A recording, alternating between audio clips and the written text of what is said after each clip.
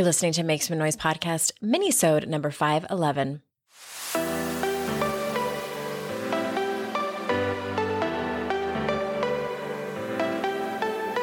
Welcome to Make Some Noise podcast, your guide for strategies, tools, and insight to empower yourself. I'm your host, Andrea Owen, global speaker, entrepreneur, life coach since 2007, and author of 3 books that have been translated into 18 languages and are available in 22 countries. Each week, I'll bring you a guest or a lesson that will help you maximize unshakable confidence, master resilience, and make some noise in your life. You ready? Let's go.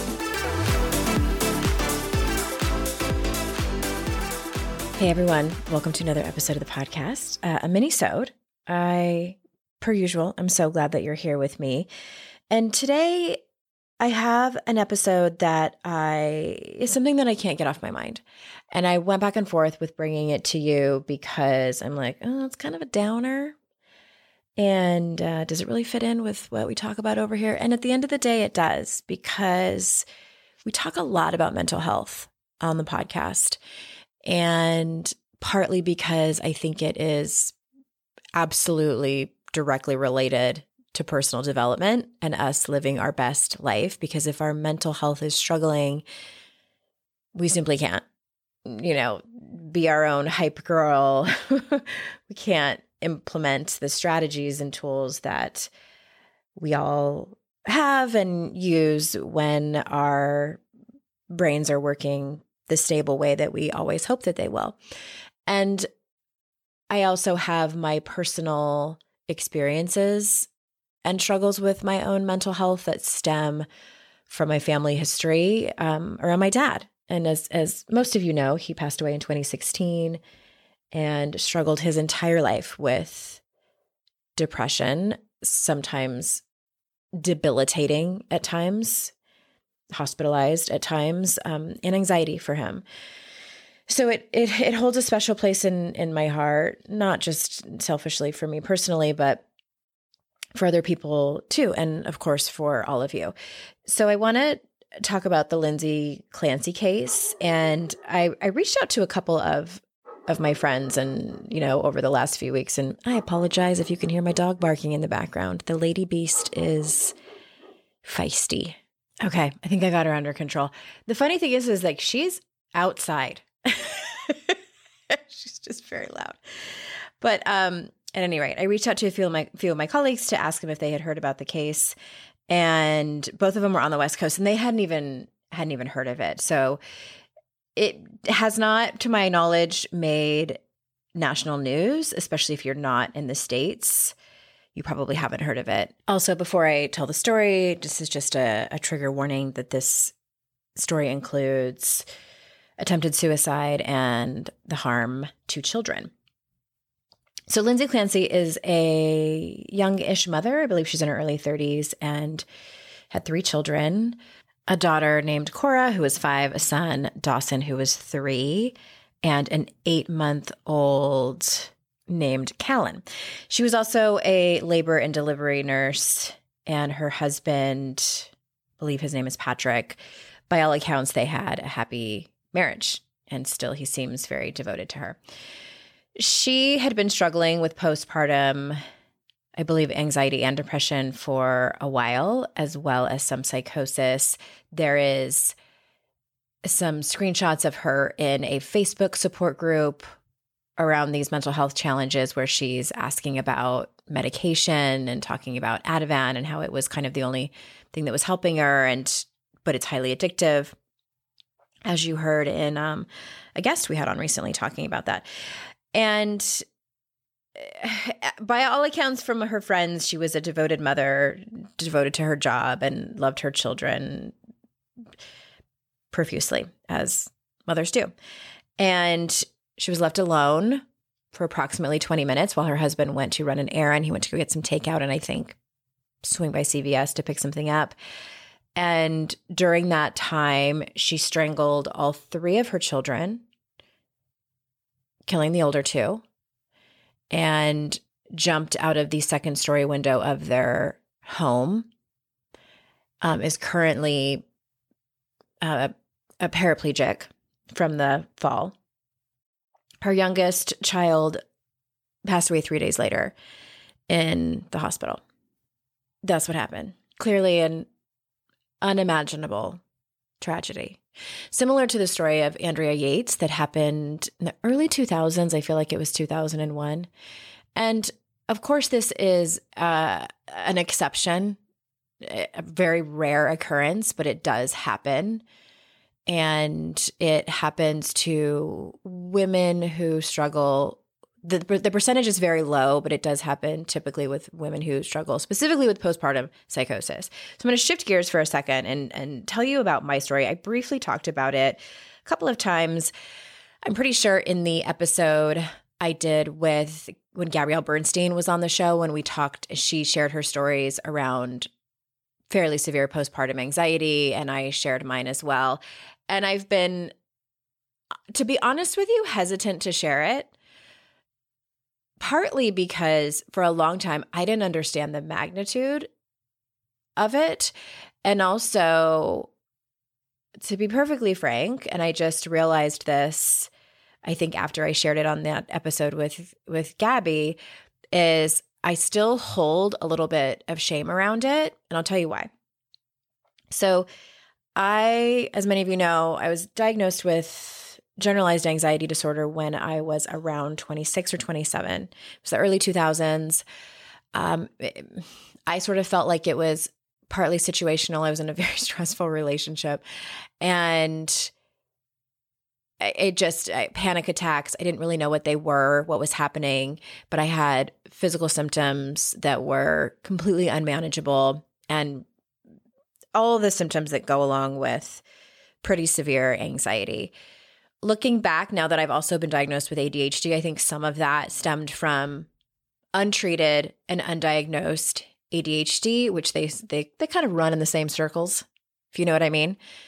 At any rate, I was put on medication that changed my life for the better. I was like, oh, this is what it feels like to be like a normal person.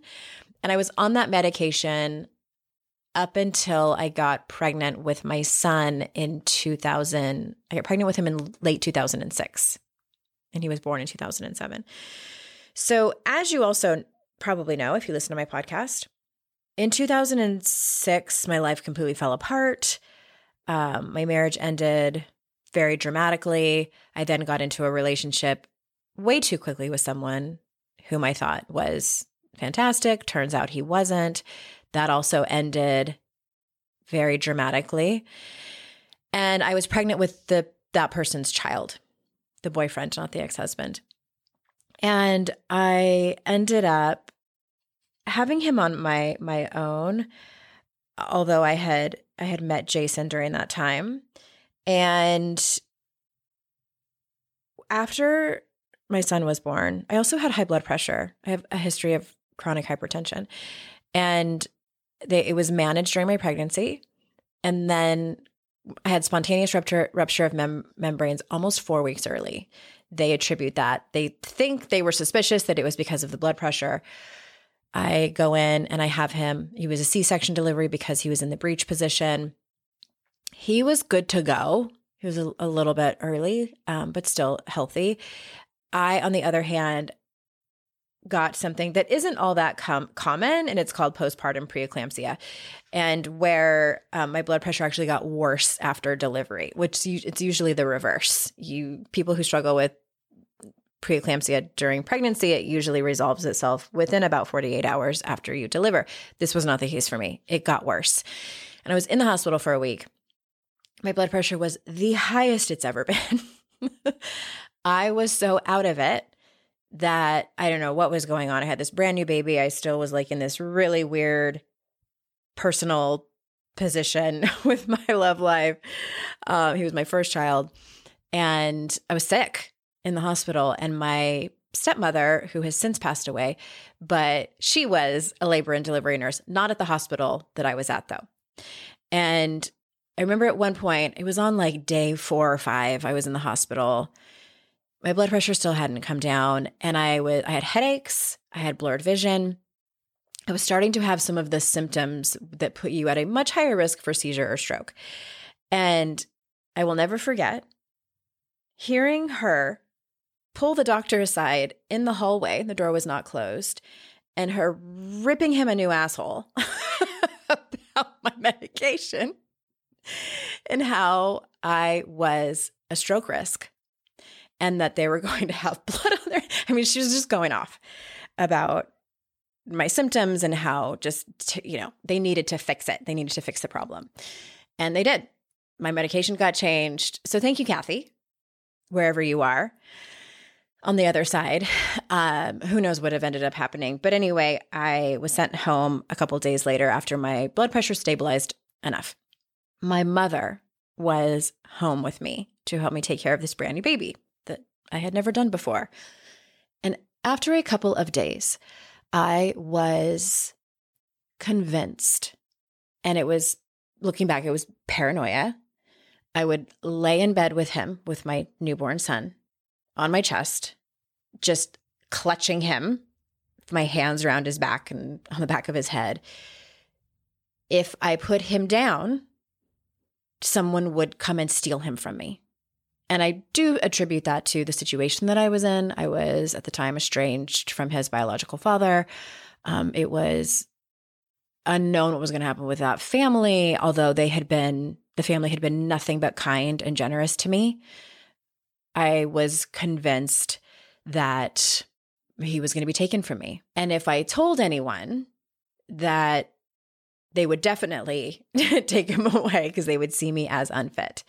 And I couldn't trust anyone. I felt like, well, I can't tell Jason. I can't tell my mom. I can't tell my sister. I can't tell my best friends. Like, I can't tell anyone. Like, I have to keep this to myself. I have to keep this baby with me at all times. He cannot be away from me. So I remember one day I took a nap. I mean, I couldn't have been more than like 2 or 3 days postpartum. I had fallen asleep and I woke up and there was one of those little bassinets next to the bed. And I went to reach for him and he was gone.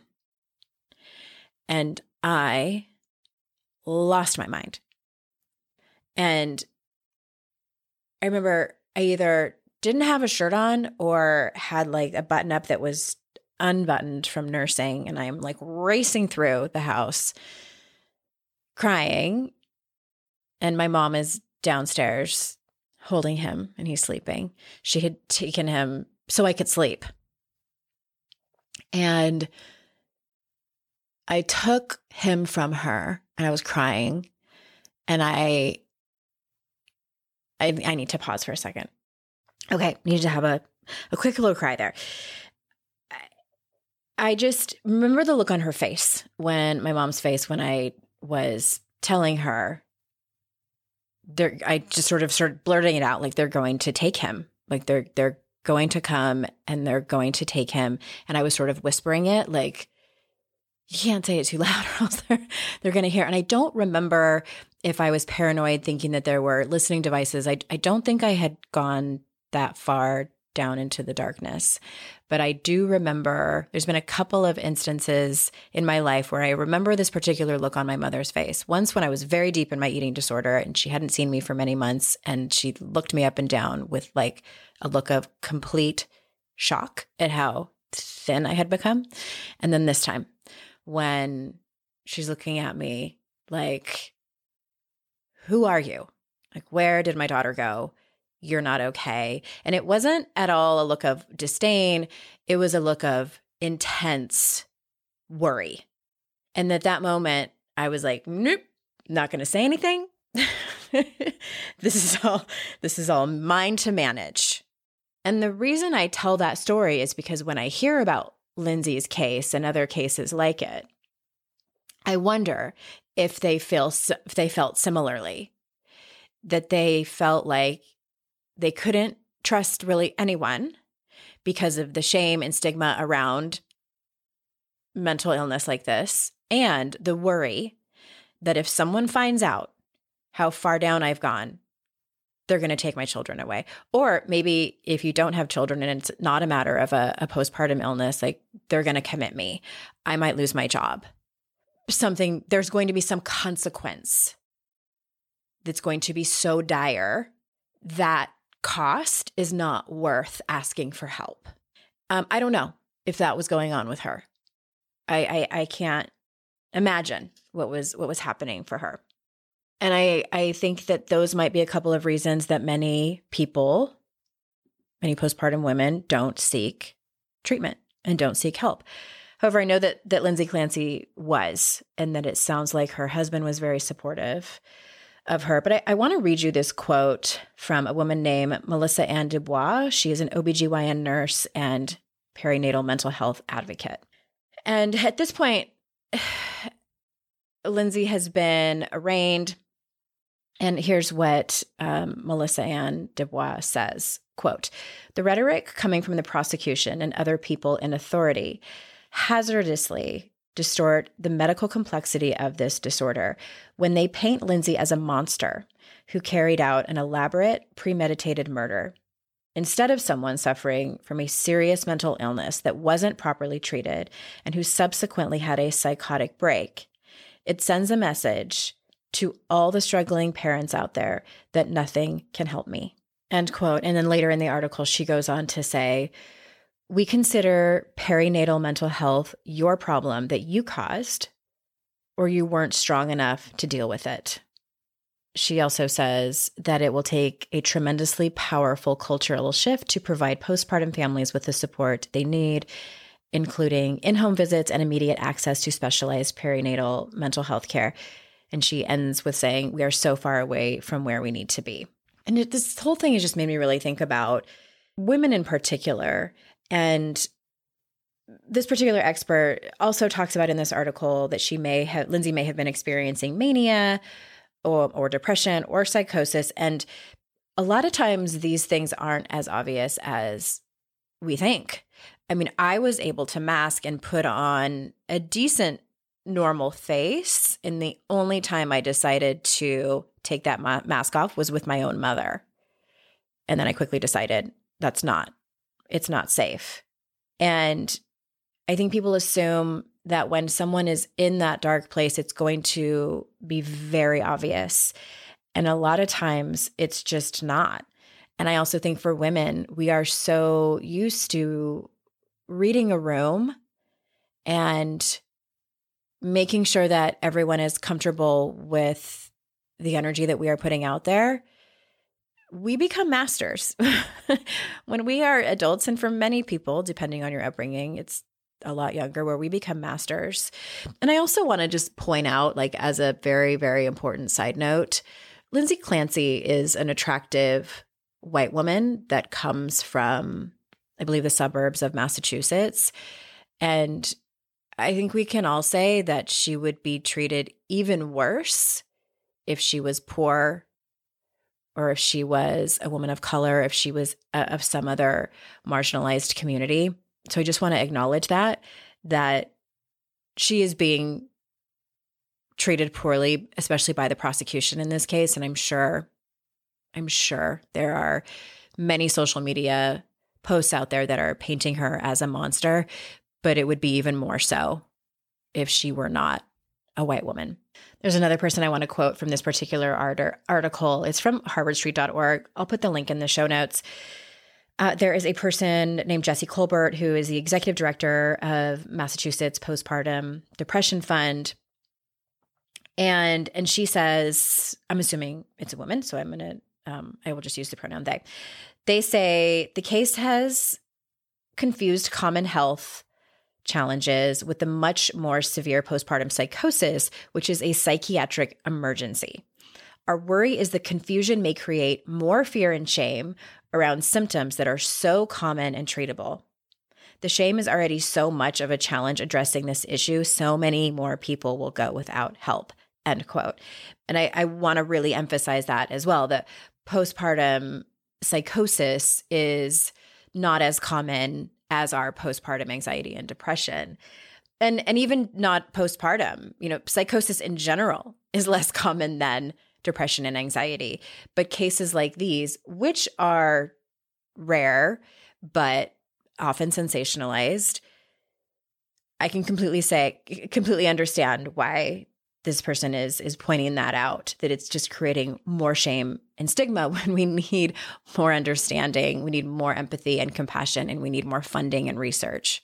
And the last thing I want to say about the case is that allegedly, Patrick, Lindsay's husband, was not made aware that Lindsay was not to be left alone with her children.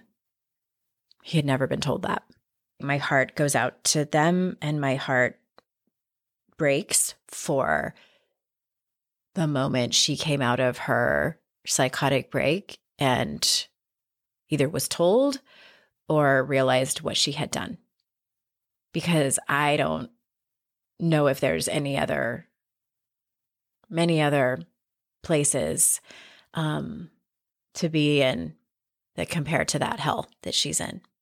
So I want to just leave you with the obvious. If you are feeling any of this way, please reach out to someone that you trust, whether it's a doctor, a partner, a friend, anyone, as well as maybe just take some time to think about just how much more empathy and compassion we as a collective culture need in order to protect all people, not just postpartum mothers, but all people who struggle with mental illness, mental health challenges, regardless of where they are in the spectrum.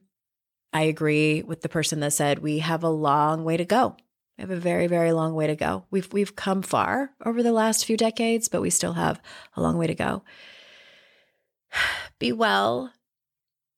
My friends, thank you so much for being here.